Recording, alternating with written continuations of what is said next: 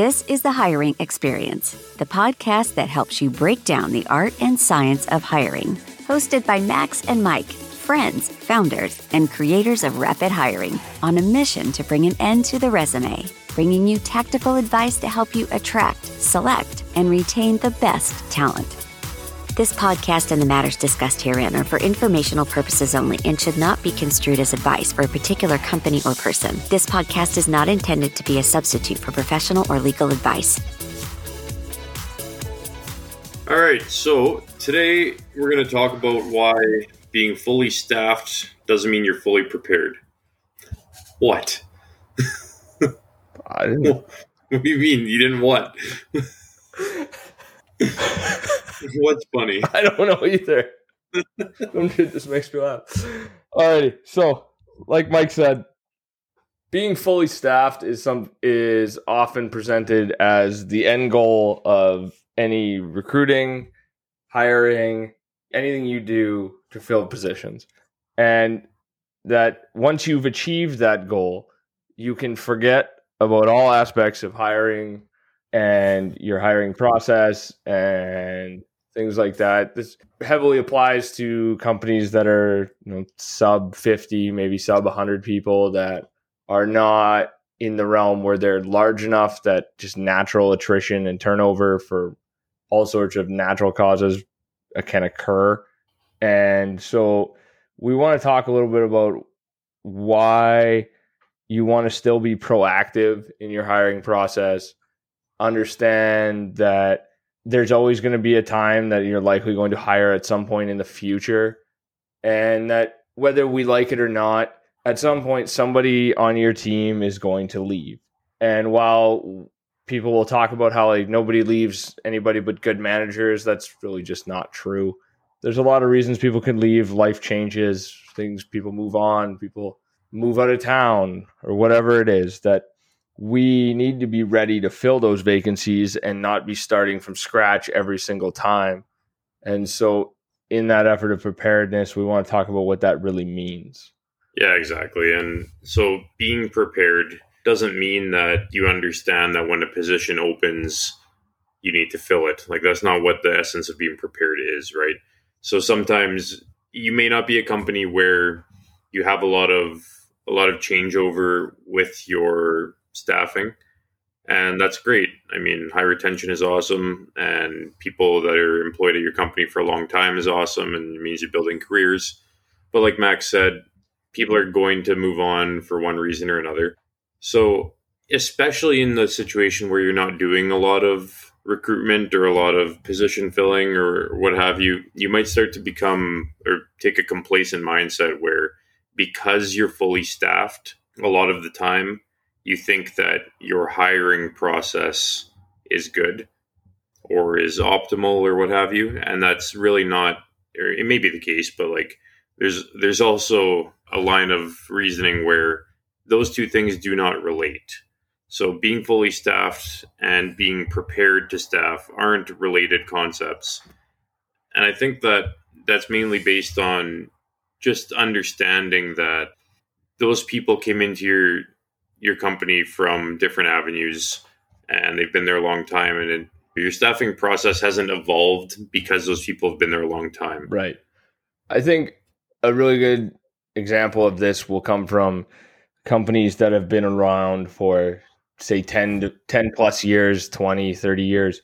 And there will have been a person in your position, say your general manager or an assistant manager, somebody who's been in that role now or been at the company, worked up to this role, been there for 10 years, has all of this knowledge in their head, understands what the job that they're doing is, but they decide to go leave. And so now at this time, if your hiring process is not prepared to fill that role, it's going to have a cascading effect all the way down your staff. And so where we start off with this is the same place we start off with any hiring process, and is that understanding what it is you're hiring for. And in the world where you're fully staffed, we want to understand what the roles in our company actually are. What are the people that we are thankfully fully staffed with currently? What are each of them doing? And so if the time comes in the future that they do leave, then you understand the role you need to fill and not the title that you're trying to now fill. Whereas if you leave it up until the moment that they leave, you start off in a place, and we talk about this often, be covered in a podcast at some point in longer depth, of just you start by hiring by the job title that they had when they left, not the knowledge and the skill and the actual work that they were doing. And so to have a good hiring process, we have to go back to starting what we want to fill first. And while it seems odd to do that while you are fully staffed, when you have, like I was talking about, have that assistant manager or that general manager with that knowledge and experience walk out the door of what their job is. The experience can be recreated. People can learn new skills. It's not that you will never find somebody to fill that role, but it's understanding what the role actually is on a day-to-day basis. That person may have been the only one who knew what they were doing every day. Because when you also have the quote-unquote A players that we've talked about already, that you perceive that you tend to kind of leave them alone. And what that means for yourself is it means you've delegated that responsibility, but it also means that we don't always know exactly what they're doing. While they're doing a good job, we need to know what that role actually entails. So for a time in the future that you need to replace or fill that role, you are actually able to do so and not just fill the title slot itself. Yeah, and I think that also plays into just a realm of reactivity versus proactivity, right? So in doing that as well, you give yourself growth opportunity, because just because you're not replacing a role or you don't have intention to, you can't be reactive when it is time to, is what Max is getting to. But also, if you have a deep understanding of every role in your company and you're hiring based on that, then when it's time to pursue growth, you understand what roles you need or what positions you need to duplicate based on what the function of that role is. So it may not be just about replacement, it may be about growth potential and pursuing different avenues and being able to, replicate what those roles are and expand quickly into it. Right. Fully staffed can go from being fully staffed to not fully staffed purely based on that we want to grow our top line or our bottom line or any part of your business in a direction that's going to require you to have more people than you have at this very moment. On that, we really like to touch on this because it is something we encounter when we're talking to people. They're like, well, we're not hiring right now. We don't foresee a need to hire anytime in the future. And we tell them that's great. Like, we're happy that companies are able to operate like that. We understand that it doesn't seem like the thing you want to do or spend time on. But at the same time, and we're not saying to go spend a bunch of money on some new technology or anything like that. You can do all of this with a Word doc of just understanding all of the roles in your company from a day-to-day level and not a job title level. So when that time does come that you are no longer fully staffed, you can actually act.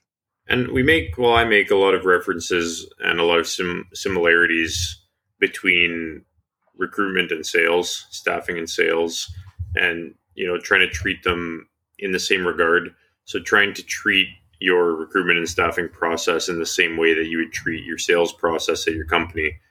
So if you've hit your revenue goals for the quarter, do you close out any further opportunity to make more revenue?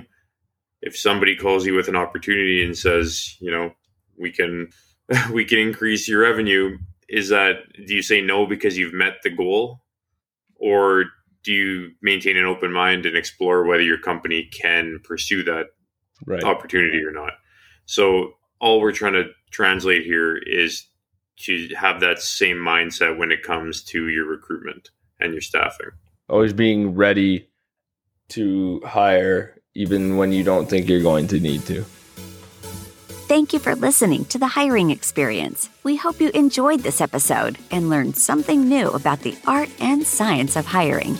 Don't forget to subscribe and leave a review on your favorite podcast player. This helps others discover the show. Share with a friend, colleague, or anyone going through the hiring experience right now. Share your hiring experience with us at hiringexperiencepod@gmail.com.